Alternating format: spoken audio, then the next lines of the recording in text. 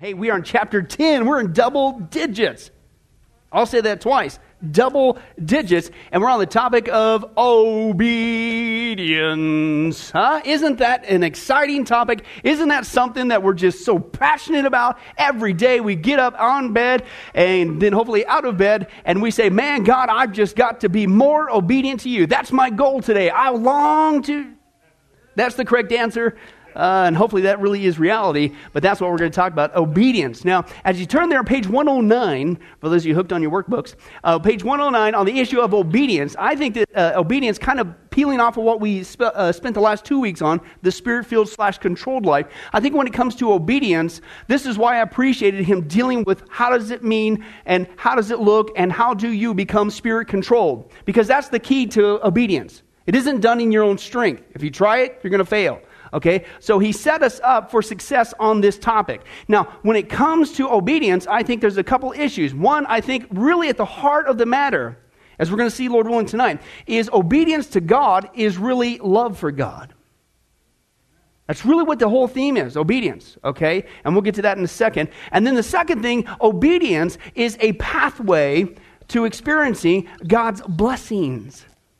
Okay, has good things for us, okay? Now before we get started, let's take a look at why I say that obedience really just basically would say this. What is obedience to God? That is basically love, I'd say even mixed in with this word, thankfulness in action. Okay, love in action for God. Open your Bibles to John chapter 14, and this is what Jesus said. Okay, John chapter 14. John, of course, was written by John on the ball. John chapter 14, verses 23 through 24. Okay? And Jesus is obviously speaking here. And he promises the Holy Spirit. We saw last week the Spirit-controlled life. And then all of a sudden he throws this one in there. In the context, John 14, verses 23 through 24. Here's what Jesus said. He replied, if anyone loves me, he's what? He's going to say, he loves me. And he's going to tell everybody that he's a Christian and that he loves Jesus, and that's good enough for God. Now, what's the acid test? If you really love Jesus, you're going to obey. That's right, Mary. You're going to obey my teaching. My Father will love him, and we will come to him and make our home with him. That's intimacy. And who's the Father? This is God, who is the creator of the universe. This is cool, okay? We get to obey him, and he's going to come, and we get to hang out and have this great relationship with the creator of the universe, is what he says. He who does not, now listen, he doesn't just stop there. He says, don't flip it around. He who does not love me will what? Not obey my teaching. Hey, listen, these words you hear are not my own. They belong to the Father who sent me. So what's Jesus basically say? Hey, you can sit there and say, I'm a born-again Christian, and I'm not saying that you're not. But you could sit there, oh, I love Jesus. You could sing the songs all you want. You could dress in like these exciting clothes that I get to wear now. And you could do all that neat stuff and church stuff. And you say, I love Jesus. Really? Or are you just one of those folks that you look like that, sound like that, act like that for 1 hour a week, and then the rest of the week it's something else? How's your behavior? You know, we say this even in marriages, right? Hey, don't just say you love me. Why don't you? You guys, I'm going to Midland early, and we're not even talking about marriage, right? Hey, we got a marriage with Jesus Christ. We're the bride of Christ, right?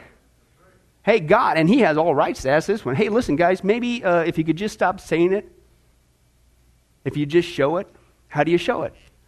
Obey me. Okay? Obey me. You can sit there and say, oh, I'm a lover of God. I love Jesus. But if your life says something else, you're not fooling anybody but yourself. Okay? Now, only that is it love in action, okay? But what does this world try to get us to say? We've seen this many times before. Oh, somehow if you obey God, that you're going to miss out on something, right? That somehow if you compromise, take this shortcut, this is the path you need to go. This is where satisfaction comes from. No, don't follow God. We act like it's not a pathway of blessings. It's some sort of torture, like, just religious drudgery. Why can't I do that? The enemy has done a masterful job of getting us to think that being obedient to God is not a blessing. But God says, no, it ain't. Are you kidding me? You obey me? Man, I'm going to take care of you. I got good plans for you. Open your Bibles. I just came across this in my morning devotions a couple days ago. Exodus chapter 20. Exodus chapter 20. And if you want to turn there, verses 20 through 27, this is pretty cool. And of course, dealing with the Israelites is the primary context, and I think the secondary application is just basically God taking care of his people. But notice what he says there to Israel, okay? Is what he says. Exodus chapter 20, verse 20, and, 23, chapter 23, verse 20. And he says that, see, I'm sending my angel ahead of you to what? To guard you along the way, to bring you to the place I have prepared. Do you mean that God actually will send angels to take care of his children, watch over his children? That's something you don't hear about much. Yeah, he will. Okay? And how many times have I've always wondered this? How many times have God sent angels and he's protected us from all kinds of stuff and we're completely oblivious to? Huh? How many times we came that close to hitting that car and getting a... You just thought, oh boy, that was just really fortunate. How do you know it was an angel? Just backing you up a little bit. Okay? He says, that's what I'm going to do for you. He says, pay attention to him. Listen to what he says. Do not rebel against him. He's not going to forgive your rebellion since my name is in him. Now, if you listen carefully to what he says and do all that I say, that's called obedience. Guess what? God, the creator of the universe. If you want to have somebody on your side, it's God. Okay? He said, here's what I'm going to do. He says, I'm going to be an enemy to your enemies. Woo! Huh? I'm going to oppose those who oppose you. I'll take care of them. You're my kid, man. You obey me. I love you. You love me. Yeah, I'll stick up and fight for you. Exodus 14. If you don't know that, that's a great verse to memorize. He basically says this. He says, the Lord will fight for you. You need only to stand still. He'll take care of you. Okay? My angel will go ahead of you and bring you into the land of the Amorites, the Hittites, the Perizzites, the Canaanites, the Hivites, and the Jebusites, and I will wipe them out. Now, here's what he says, but do not bow down before their gods or worship them or follow their practices. You must demolish them and break their sacred stones to pieces. Do worship the Lord your God, and his what? His blessing will be upon your food and water. I'll take away sickness from among you, and none will miscarry or be barren in your land. I will give you a full lifespan. Verse 27, I will send my terror ahead of you and throw into confusion every nation you encounter. I will make all your enemies turn and their backs, and they're going to run away. And how many guys would like to have that? Whoa! How many guys would like to have that kind of a walk with God? Wouldn't that be cool? Okay, what was the key factor there that he was telling the Israelites? You need to worship. Okay, you need to obey him and what he says. Don't rebel. Okay, no rebel. Okay, and certainly do not follow the ways of this world. Okay, he says, you do that, I'll take care of you, man. I'll send angels. I'll dispatch them. I'll take care of you. Life's going to be good. My hand's going to be all over you. It's a blessing. Obeying God is a blessing. That's the life that we say we all want. Oh, wouldn't it be great if life wasn't so... Well, there is a way. It's called obedience to God. But the world gets us to think that somehow we can just say, oh, I love God. I'm a Christian. I love God. Really? It's if you love him, you're going to obey him. And again, when you obey him, it's a pathway to blessings. Not torture. Not missing out on something. Not God just trying to rain on your parade. Are you kidding me? It's a pathway of blessing. Now, he asks the question here at the top there. He says, can't I live the way I want to? Yeah, you can. But why would you? Why would you even ask that? Why would you even struggle against that unless somewhere in your brain, even as a Christian, you think that following God is not a way of blessing? You get that? And I belabor that point because I really think the enemy's got us good into thinking that, I guess I have to. Don't you want to experience a good life? Why would we fight that? Why would we have that kind of attitude? It's like, yeah, bring it on. What else do I got to do? God, name it. When I first got saved, and I called up my sister and from Kansas, and she's bawling her eyes out, and because nobody thought I'd ever get saved, and so she's discipling me over the phone until she showed up a couple weeks later from Kansas and discipled me in California. And there was just like this natural thing. I'm all alone. I said, what do I do? What can I do? What am I going to do to God? And it was just a natural, it's like, well, okay, thank you, God. What do I got to do? And she said, well, do this and do that, and you do the, okay, yeah, you got it. Anything else? Anything else? It's a natural thing. We'll get into a couple analogies, Lord willing, about that. Hey, the guy says, I became a Christian when I was 12 years old, But for many years, I chose to live a life as a carnal Christian. And maybe he never learned what we saw in the last chapter. What does it mean to be a Spirit-controlled Christian? Okay, he says, I wanted Jesus Christ as my Savior, but not as my Lord. It didn't take me too long to make a wreck of my life. Did you guys realize that when you get saved, God has no intentions and no desires for you to stay in the driver's seat? He does not want and he does not desire, and if you want this pathway of blessings, it's not him in the back seat. Okay, trying to, excuse me, backseat driver, God here. If you would, could you stop? No, don't. Are you kidding me? He wants you in the back seat, and he's driving, and just enjoy the ride. And he's going to take you on a great ride. Just do what he says. Enjoy it. Okay?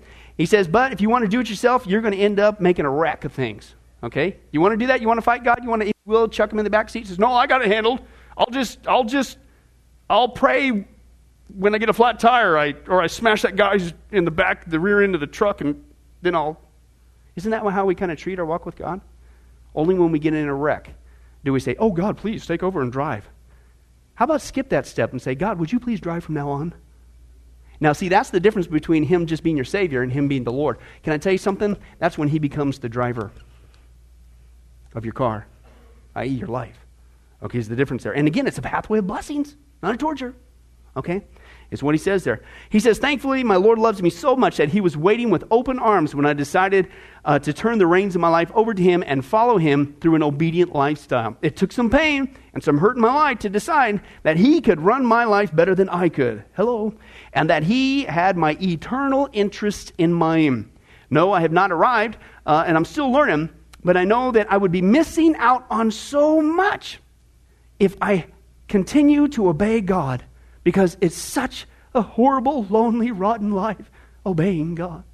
No, I'm going to be missing out so much if I was still walking in disobedience. Obedience is my avenue to blessing, underline that, and the center of God's will, and that is where I want my family and me to be. That is also where God wants all of us to be. He's got great plans for us, guys. So obedience, if you will, is love in action. We know that in marriage. It's the same thing, I believe, in our marriage with Jesus Christ. And also, obedience is something that is a pathway to blessings. But what we're going to see here, folks, is God has a great, wonderful, awesome plan for each one of us. But that plan does not happen until you learn to obey. Okay? Because as you obey, the plan begins to unfold. Open your Bibles to Ephesians chapter 2. Ephesians chapter 2. Ephesians, of course, was written by... Hey, a little tricky, and you still got it. Right on. That's right. Right on. Galatians, Ephesians. Alrighty, Ephesians chapter 2, and this is what I like to remind ourselves many times. We always seem to, let's grab the context. We're starting with verse 8. We're going to go all the way to verse 10. Seems like we stop at 8 and 9. No, keep reading, okay, because there's something really cool in verse 10. We always seem to skip over. Here's what he says, verse 8. For it is by grace you have been saved through faith, and this is not from yourself, it's a what? That, praise God, it's a gift from God. We couldn't earn it. And that's what he says, not by works so that no one can boast. Close it up. All right, move on, next point. No, keep reading. What did he save you for, Christian? He says this, for we are God's workmanship created in Christ Jesus to do good works, which God prepared in advance for us to do. Now, when I came across that as a new Christian, it's like, man, this Christianity stuff just keeps getting better. This relationship with God, the creator of the universe, because that's what Christianity is, this is awesome. You mean to tell me I'm not going to hell, and I am going to heaven, and it's a gift from God. I can't earn it, but it's completely secure in him because it's a gift, okay? And it's received by faith. That means it's not of works. I'm going to heaven, woo! And before I get there, I not only have this intimate relationship with the creator of the universe, but he is going to use this life, yes, even this wretched man, oh, that I am, as Paul says, and do something splendid? That isn't just for my life or Ron or Pastor Jim and believe it or not, John, Ruth. It is true. I'm going to be in trouble later. But it's for every Christian. Do you understand that? Okay? God, the creator of the universe, he saves us. He saved every one of you who is born again for a great work that he prepared in advance for us to do. Something that will last forever. All the trophies we get on here, that's going to burn. All the accolades, all the degrees, that's all going to burn. but to do something for God that will stand for all eternity. Isn't that awesome? That's okay. So we go, yeah, that's exciting. Do you know how that takes place? Obedience. Obedience is the pathway to blessings, but it's the pathway of that plan that, listen, this is how special it is, guys. It's a plan specifically catered to you, that only you and between you and the Spirit of God can do. And listen, nobody on the planet Earth can do it. Isn't that amazing? That's incredible. And we could sit on that. We can go, whoa, that's great. But I'm telling you, how do you get there? How does that plan begin to unfold? You start learning. Get in the back seat. Yes, sir, Captain, sir. As we saw on Sunday, he's the heavenly commander. We need to be a good soldier for Jesus Christ. And whatever he says, you got her. We start enjoying the blessings, man.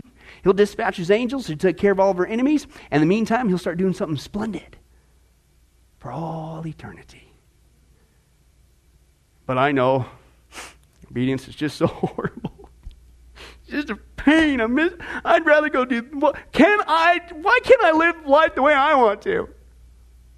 When you start to tear down what obedience really is scripturally, isn't that a ludicrous statement for a Christian ever to make? And your heart begins to break as a spiritual Christian for somebody who's saying that as a Christian, because like, are you kidding me? Look at what you're missing out on. But I'm telling you, I'll say it again, I think that's how deep the lie the enemy has gone, getting us to think that we're missing out on something. All right, let's continue on. What is obedience? 1 John chapter 2, verses 3 through 4 states, and by this we know that we have come to know him, if we keep, that's your blank there, if we keep his commandments. Now, the one who says, I've come to know him, I'm a Christian, ha ha ha ha, that's right, I do not keep, is your next blank. You don't obey his commandments. You are a liar. Ooh, that's a stinger, isn't it? You're not fooling anybody. You're a liar. Okay, and the truth is not in you. You can give God lip service all you want, but he knows that you really love him if you obey him. Right? That's what he says. I didn't say he did. The Greek verb translated keep there is tereo, and it denotes to watch over, to preserve, to keep, or to watch. Now, that just listening to that right there is like, man, somebody's serious. I mean, to be like a watchman. You know, again, you're a soldier and you're on watch, and you're the one who's in charge at the gate or in charge of keeping your eyes on. Is the enemy coming over there? I mean, if a soldier was found asleep on duty, what would happen to him? Court-martial, lay hands on him, all that kind of neat stuff. Okay, what happened? Okay, but as a Christian, I mean, this is God's commands, and we're watching over. It's like, okay, now what else I got to do? Okay, and then, gotta be careful. Oh, what's next? Okay, that takes some heart determination, doesn't it? Okay, and that's what he says there. He says the idea of obedience involves being submissive. Ooh, that's a popular word nowadays, isn't it? Yeah, of course I'm being sarcastic, and that's the problem. Submissive. Okay, to the restraint or command of authority. Okay, in our case, that authority is the Lord Jesus Christ. Our obedience as God's children should flow from a deep love, underline that, guys, a deep love for our Heavenly Father. Okay, John states this later in the epistle. He says, for this is the love of God, that we keep his commandments. And his commandments, listen, are not burdensome. What can I do what I want to do? It's not a burden. It's a blessing. This is how that incredible, cool plan that only you and the Spirit of God, between you and God, nobody else on the whole planet Earth, of all generations, can pull off. Yeah! And this is how you experience God's blessings. And you say, yes, God, I love you. Yeah! That's not a burden. It's not a burden. Okay? And that's what he says. It's not burdensome. Obedience in the Christian life deals with more than outward observance. Now that's where it becomes drudgery. If you look upon the Christian life as just a bunch of do's and don'ts, then you're missing the whole point. Because here's the funny game that we play. Christians individually, churches corporately, that I've found. Me personally. Okay? Depending on church A, they will have their top 50 do's and don'ts that you're supposed to do to prove that you're a spiritual Christian. You go to church B, they've got 75. But don't worry, Mike, don't go there, because that proves that they're legalistic. Okay? But you go over to church C over here on this corner, and they've got 20. Well, that proves wrong, they're liberal. Okay? But depending on what church they go to, right, they always have their little things, and this is our thing, because everybody plays that funny little game, right? You go, well, that's just a gray area. No, excuse me, and we talked about this before. I don't believe there's any gray areas in the Bible. Okay? Even things that are not explicitly stated, I think if you honestly, and you're listening, if you will, to the Holy Spirit inside of you as a born-again Christian, the Holy Spirit, okay, and you simply ask this question to whatever behavior, whatever thing, and whatever decision, you're going to instantly have your answer. The question is, are you going to obey or fight it? And that question is this: is this activity, is this behavior going to help or hinder my walk with Jesus Christ? Is this act or behavior going to help or hurt my witness for Christ? Because there's certain things that we have liberty as Christians to do, but even out of love for another person, we refrain from doing because it could be a stumbling block to them. There's no gray areas, but see, that's the game that we play, as if it's just outward observance. Okay, and so I've got these 50 memorized, and then I could, well, I'm leaving that church because they got this little standard thing, and I don't really buy into that, so I'm going to go over to this liberal one. It's like you're missing your point. It's, God, what else can I do? I love you. Thank you for saving me from hell. Anything else? Can I shine your shoes? Somebody else's shoes in your name? What do I got to do? And he says that if it's just outward observance of a set of rules, okay, it's more than that. Outward observance is a set of religious rules, is legalism. That's when it becomes dry and stale and boring. Plus, you never remember all of them, do you? If that's all you do is you're trying to memorize a bunch of do's and don'ts, you're not going to remember all of them. Okay? This is the same problem with the Jewish people. Back when it came to law, God had 10 commandments. And then they continued to extrapolate and build upon that. And they began to build all kinds of things. Just the one like, you shall not do any work on the Sabbath. Okay? The fourth commandment there. And you shall do any work. And they began to build upon that. Well, let's go ahead and break that down and further define that. Okay? Because what would be constituting... Did you know the Jewish law back in the day, it was illegal to spit? I think I shared this before. On the ground. You could not spit on the ground on the Sabbath. That was considered a sin. Now here's the reason why. Here's the justification. They took the one law and they began to extrapolate all kinds of other things. And this is just one example. Because according to the Jewish tradition, is when you spit in the ground, okay, the spittle, as the trajectory of the spittle was going with inertia, it would hit the ground, it would hit the dirt, cause the dirt to turn, which is akin to plowing, and plowing is work. You're working the ground. That's legalism. Churches do the same thing today. They'll take one thing and they say, well, no, I don't ever want to see you going bowling again, John. That black ball you were using, that's the eye of the devil rolling down that alley. No spiritual Christian would ever go bowling. Tell you what, you better wash your hands real good, brother, because you touched the eye of the demon. How long ago was it the churches actually taught that? Okay, apparently never in Vegas. But anyway, in other parts of the country. I'm not kidding you, right? And that's what we'll do. We'll look at some outward thing and everybody's got their own little... That's not what it is. That leads to legalism. If all that is for you as a Christian, you're going to get bored out of your gourd and you're just going, it's legalistic. And then that's how you're going to treat, quote, your Christianity and your walk with God. And then people are going to look at you who are not Christians and go, oh, if that's Christianity, obviously you don't like doing it. Bingo. Because you missed it. It's not an outward, it's an inward.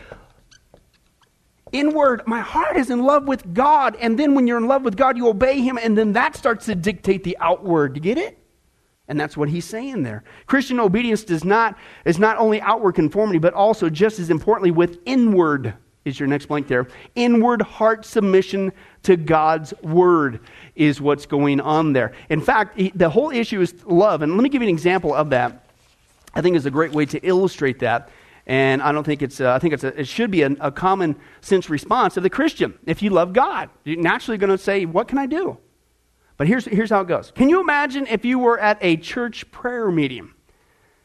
Yes, that would be amazing, but that's not my point. And you're in that church prayer meeting, and when somebody runs in from the parking lot yelling, turn on the radio, turn on the radio. And while you're listening, you discover that a mystery flu, probably from that chicken bag we saw on Sunday, is sweeping across the country, killing millions of people, okay? And doctors are working around the clock. They're trying to find an antidote, but nothing is working. And just when all hope seemed lost, the news comes out, the code has been broken. A vaccine can be made, but it's going to take the blood of somebody who hasn't been infected yet. So everybody is asked to do one simple thing. Go to your local hospital and have your blood taken. So sure enough, you and your family go down with thousands of others all over Las Vegas and to get your blood taken. Then all of a sudden, the doctor comes running out of the hospital screaming, waving this clipboard, yelling a name, and you can't believe your ears. Your son tugs on your jacket and said, "Daddy, that's me." And before you know it, they've grabbed your boy while saying, "It's okay, your son's blood is perfect, we can make the vaccine." And as the word begins to spread across the parking lot, thousands of people begin to erupt with joy. But that's when the doctor comes over. He's no longer smiling like the rest, and he says, "Hey, we had no idea it was going to be a little child. We weren't prepared for that. I'm sorry, sir, we're going to need all of his blood." And so you stammer and you hesitate, and the doctor continues, "We're talking about the whole world here, sir. Please sign this consent form. We need it all now." In numb silence, as the parent you do. And then they say, "Would you like to have a moment with him before we begin?" Now listen, can you imagine walking back to that room with your son on a table saying, "Daddy, Mommy, what's going on?" But before you can answer, the doctor comes back and says, "I'm sorry, we've got to get started. People all over the world are dying." Now, can you imagine having to leave? Can you imagine walking out while your son, is saying, "Daddy, Mommy, why have you forsaken me?" And then can you imagine the very next week, after it's all over, and they're having this ceremony to honor your son's life, that some people actually sleep through it? Some people don't even come because they want to go to the lake. And some folks do come, but they just have this phony smile, like they're pretending to care. Can you imagine that? I mean, if you were that parent, wouldn't you want to jump up and scream, "My son died for you"? Don't you even care? If we appreciate what God has done for us, what's the logical response? Thank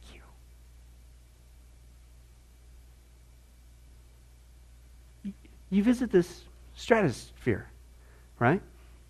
You thought you were going to be brave and be one of those guys who straps on the harness and jumps over, right? But unfortunately, before you got there, you stumbled in the line and you started to fall over.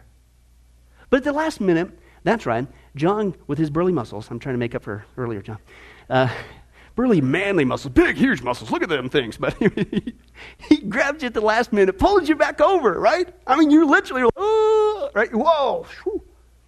At that point, what's the logical response? "John, dude, come on, dude. Can I take you back into this diner thing? I'll buy. Hey, what do you want? Order anything you want. You know, get all bloated, man. Order some seafood too on top of that. I don't care what it is. I'll buy you anything. Thank you, John. Thank you, John. I'll take you in the gift shop. I'll get you that alien bobblehead, man. I'll do something, John. Let me do something, please. Just save me. Whoa!" Right? But can you imagine once again, like with this story? It's like, yeah, whatever. Yeah. Hey, can you get him away? I need to go. Okay, that's what we're talking about here. Obedience is a natural love response for God saving us from going over the precipice. Can I define the precipice for you?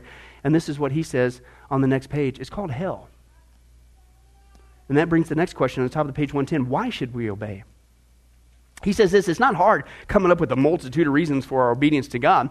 He said the first thing that comes to mind is the incredible love that he's shown to us. The fact of the matter is, before we became Christians, we were in a desperate situation. Desperate is your blank there. Okay? And here's what he says. The Bible says that we were dead in our trespasses and sins, and by nature children of wrath. Okay? We had no hope. Is your next blank there, of eternal life. And to be very blunt, we were doomed to eternal, is your next blank there, to eternal punishment in the lake of fire. I said this before with just trying to get you motivated as a Christian, realizing how short life is and that 3 times a day, first in the morning, then sneak away at lunchtime, and then before you go to bed, but go into the mirror and stare in the mirror, look at yourself very good, and 5 times each one of those 3 periods during the day, say, you're going to die, you're going to die, you're going to die, you're going to die. Because we don't think we are. We don't believe, even oftentimes I think what we say is like, hey, today could be your last day. Well, you know what? One day it's going to be. I'll guarantee you probably don't think it is. I don't. I'm assuming I'm going to go home tonight, but maybe today's the last day. But that'll motivate you. But listen, now put it in this context. Can I tell you something? Well, I've just been a little lax in my walk with Jesus, and I don't know. You've heard statements like this. I just don't love him like I used to. I don't know what's wrong with me. I just don't. Let's try a little experiment. Let's try this. How about every day when you get up, 3 times a day, once in the morning, once in the midway at lunchtime, and before you go to bed, stare in the mirror and this time say this, I'm not going to hell, I'm not going to hell, I'm not going to hell, I'm not going to hell, I'm not going to hell. Whoa! Do it again at lunchtime. Whoa! I'm not going to hell. Before you go to sleep, yeah, I'm not going to hell. Yeah! Woo! Thank you, God. Can I do something? Can I shine your shoes? I'll get you an alien bobblehead too, like John. Please? Now, here's the other thing. When's the last time you did a good study on hell? Maybe when we first got saved.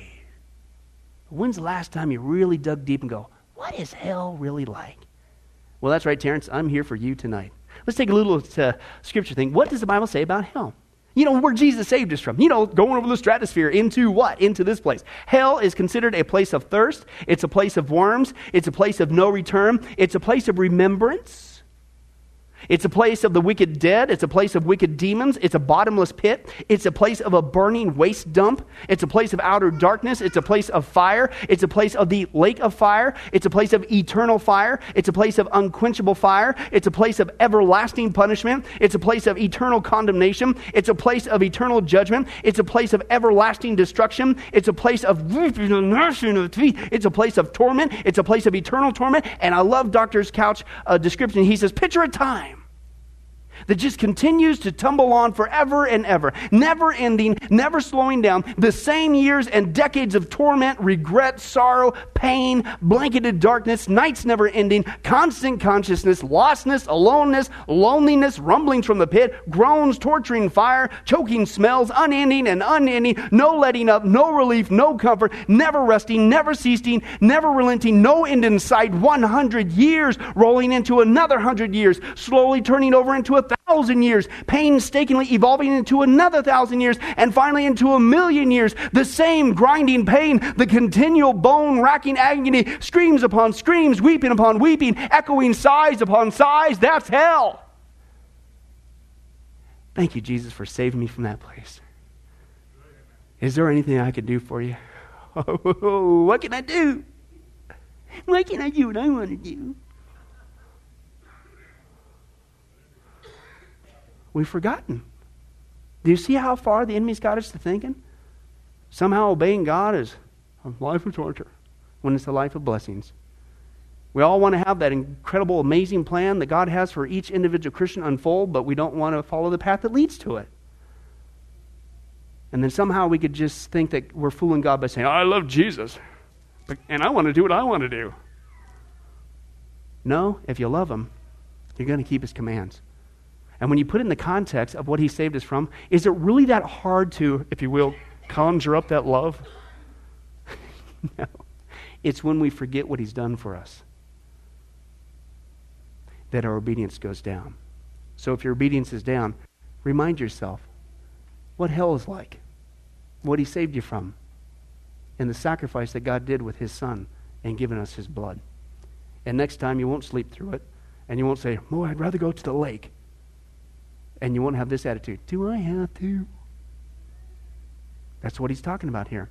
He continues on, he says, that would be our end, hell, had it not been for our God's sovereign choice of us by his grace, whereby he redeemed and forgave us. The outflow of our love toward God for these acts alone should be a compelling desire to obey him in all that he asks us to do. Thank you, God. Thank you. In fact, as we saw in 1 John 5:3, observance of God's commands is our evidence of love for him. We should also obey God because it makes sense, is your next 2 blanks there. It makes sense to obey him. The God we serve is a God of infinite wisdom and love. Now that we have become sons of God and we're part of his family, he desires the best for us, is your next blank there. Not the worst, the best. It is for this reason that he's given us his instructions for a life of godliness and holiness in his word. Far from being restrictions to our freedom, in actuality, God's commands are rules that lead to freedom. It's when you follow the enemy that leads to slavery. Right? Name a sin and think about that for a second and you go, wow, you could get in bondage, shackled to that thing, can't you? Yeah. God's path leads to freedom. True freedom. Okay? It's not burdensome. Okay? He said another reason for obeying God is the fact that he has commanded it. Okay? We must lead a life of obedience to live a life of holiness. And Peter writes, but like the Holy One who called you, be holy yourselves also in all your behavior, because as it is written, you shall be holy, for I am holy. How many guys have children? How many guys like those cool moments when, and in fact I just had one, was it last night or this morning? Maybe it was this morning, with Billy. When your kids actually emulate you. I'm not talking about those ones in the department store when they're acting like you and embarrassing you because of the things that you probably shouldn't be doing, but now your kids do them. I'm not talking about those. I'm talking about the good ones, right? Okay? It's kind of like a cool moment. It's like a proud moment. It's like Billy, I was getting ready this morning, and I got a little coffee pot thing before the bed, and the alarm goes off, so I hit my little thing, wait for the water to get ready, and then I get up, and my coffee's ready to go. I don't have to go downstairs, and I have to hang out with the Lord and stuff before, getting ready for the day. And that's kind of like, that's my routine. Well, he's been watching this, obviously, for almost 8 years, okay? And so today, out of the blue, he's up there, he's hopping in their bed, I'm getting ready, and knows he's over there, and he's playing me. He's over there, he's like, got the little coffee pot thing, and doing his little thing, and trying to be like his pop, It's just like, yeah, this is pretty cool. And then he develops this plan. He says, he comes in there to the bathroom, he goes, Papa, he says, I need to get a coffee pot for my room. I said, really?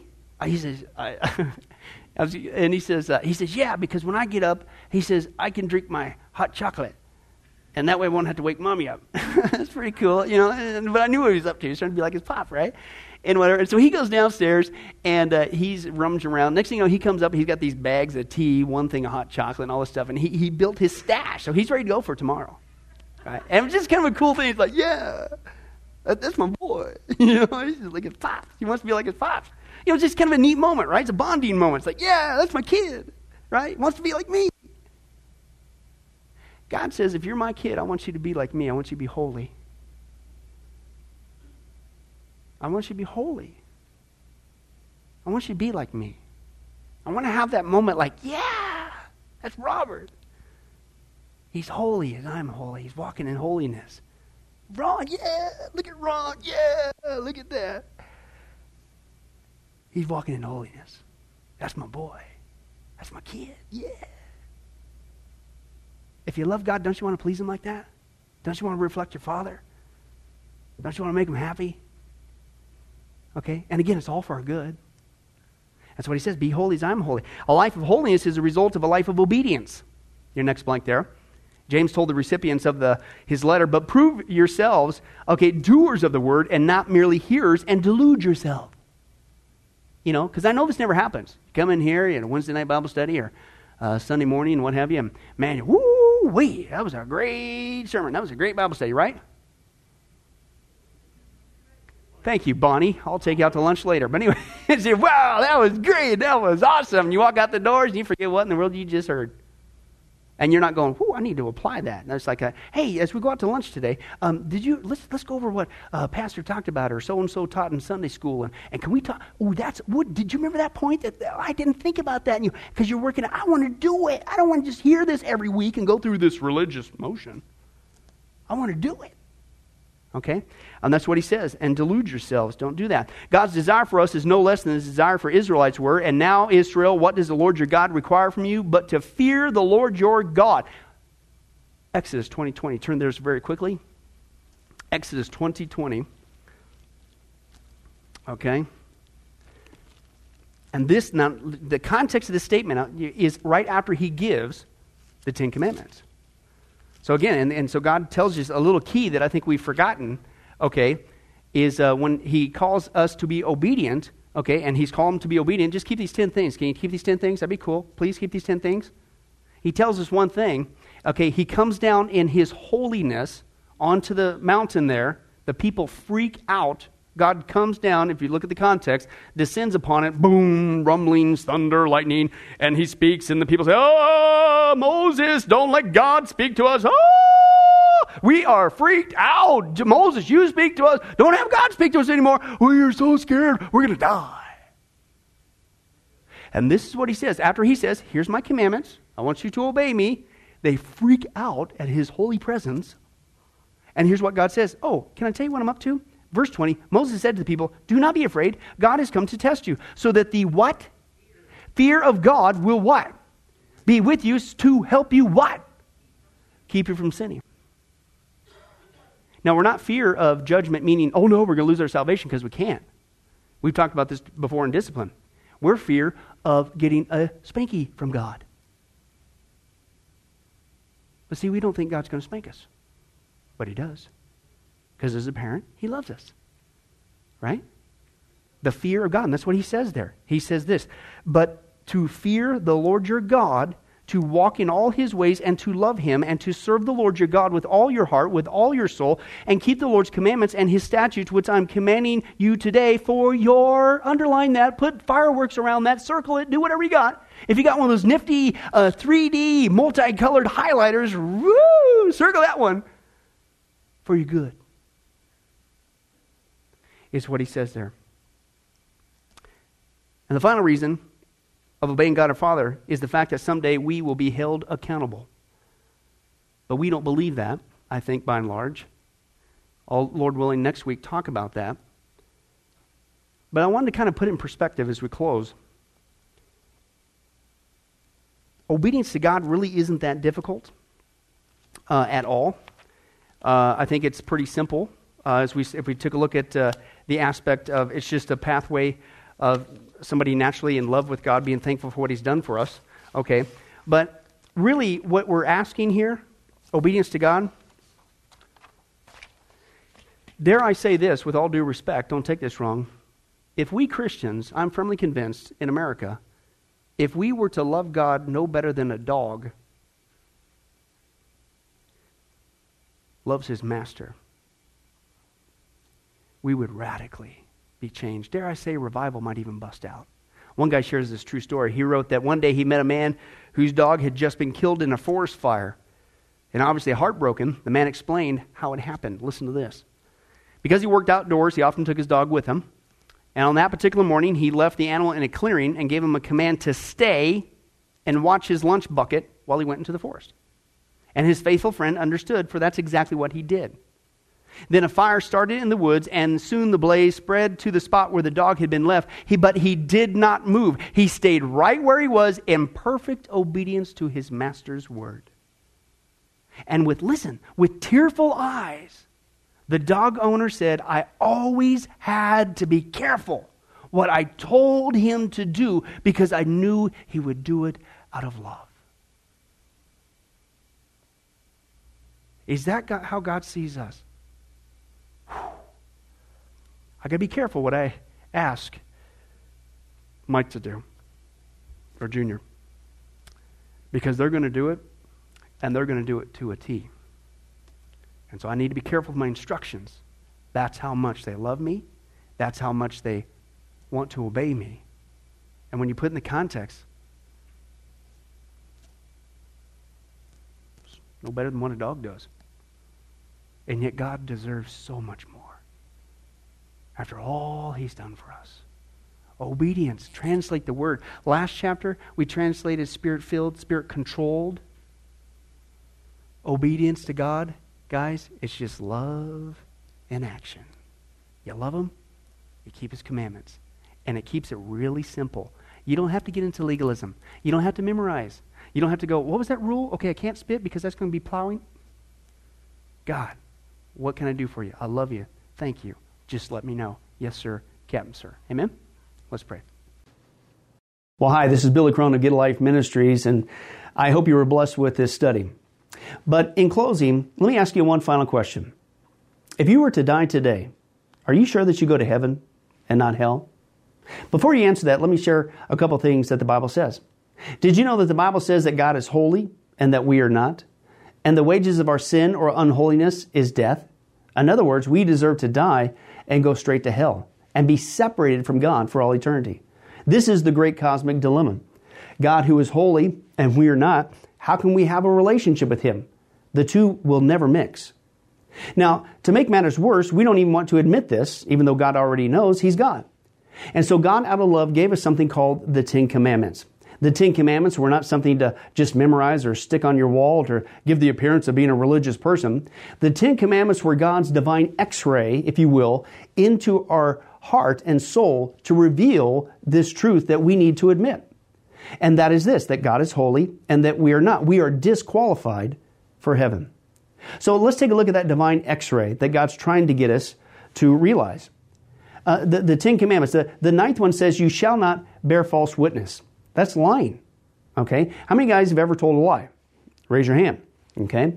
Well, if you didn't raise your hand, you just did. You just told a lie because we've all done that. Well, that makes us a liar. Another Ten Commandment says that you shall not steal. Don't ever take anything without permission. How many of you guys have ever done that? Well, you guys already said you're a bunch of liars. All of our hands should have went up on that one. If we're being honest, God already knows. Folks, we've all taken something. We've stolen something, right? That makes us a thief. Another Ten Commandments says that you shall not use the Lord's name in vain. He's not just holy, even His name is holy. Hey, folks, let's be honest. If you can believe it, even the name of Jesus Christ has been turned into a common cuss word. Well, the Bible says that's a sin of blasphemy. Now we're a blasphemer. The Bible says you shall not commit adultery. And Jesus said, here's His standard. Even if you look at another person with lust in your eye, you committed adultery in your heart. Wow, so now we're an adulterer. The Bible says you shall not murder. And you might think, well, hey, at least I haven't done that one. Really? Again, the Bible says that the sin of hatred, wishing somebody was dead, okay, that's the same thing. It's akin to the sin of murder. It's just you pulled the trigger in your heart, but God sees the heart. Hey, folks, that's just 5 out of 10. How are you doing? You still think you're going to get to heaven on your own? You still think that you're qualified, that you're holy like God, and you could bridge the gap and have a relationship with Him forever? I don't think so. I mean, what did we just see? You're going to stand before God, and so am I. We all are. And we're going to have to give an account for who we are. Hey, God, let me in. I'm a liar. I'm a thief. I'm a blasphemer. I'm an adulterer. I'm a murderer. And the Scripture is very clear, folks. Such people as these will not inherit the kingdom of God. We're in trouble. But folks, here's the good news. The Bible says that if we would just admit that, that's the first step. To admit that God is holy, that I'm not, I'm disqualified for heaven, I need a Savior. If we would admit that and then ask for the Savior to save us. That's what God was doing with Jesus. God gave us His Son, Jesus Christ. He took the death penalty in our place so that we could be completely forgiven of everything we've ever done and be made holy through Jesus so that we can now have a relationship with God both here and now and forever in heaven. We can become qualified. The word that the Bible uses is a word called pardon. That God is willing to pardon us of all of our sins and crimes that we've committed against Him and disqualified us for heaven. Right? And we've actually seen this work in real life. For instance, there's been people who have committed crimes, gone to court, the gavel's been passed, the judge has said, hey, listen, we all know you're guilty, you even admit you're guilty, and for your crimes, you're going to not just jail, you're going to await in jail to go to the death penalty. And did you know that there actually is a way that somebody could get off of death row? It's called a pardon. The one in the authority, the governor, can grant what's called a pardon for that person's crimes, and they literally can go free. Not because of something they did, because the deeds are already done, you can't undo it. Not because they tried to clean up their act while they were stuck in the jail cell, because that doesn't change anything. But simply out of mercy, the person who has the authority can give them a pardon, and they can go free. And did you know, it's actually on historical record, that there have been people who have been granted a pardon from the death penalty, and they've refused to take it. And so, even though the offer was there to be set free, they themselves still had to go to the death penalty. Folks, in a nutshell, that's what God's doing every single day with all of us this side of heaven. While you still have breath, you still have an opportunity to receive God's pardon. He's willing to forgive you of all your sins if you would just receive His pardon through Jesus Christ. Again, that's what He was doing on the cross. The cross was the death penalty of the day. But since we weren't there, and since we can't earn it, it's a gift from God, you have to receive that by faith. Reach out even today from your own spiritual jail cell, if you will, and say yes to Jesus and God's pardon so that you can be set free and go to heaven. The Bible says that if you will confess Jesus as Lord and believe in your heart that God raised Him from the grave, you will be saved. Hey folks, if that's you, don't delay. You may not even have tomorrow. Today could be your last day. Please accept Jesus Christ as your Lord and Savior. Confess with your mouth He is Lord. Believe in your heart that God has raised Him from the grave. And the Bible says you will be saved. Well, this has been Billy Crone of Get a Life Ministries. If there's anything that we could do for you, our information and number will come up here shortly. And please don't hesitate to contact us. But remember, I hope to see you in heaven. God bless.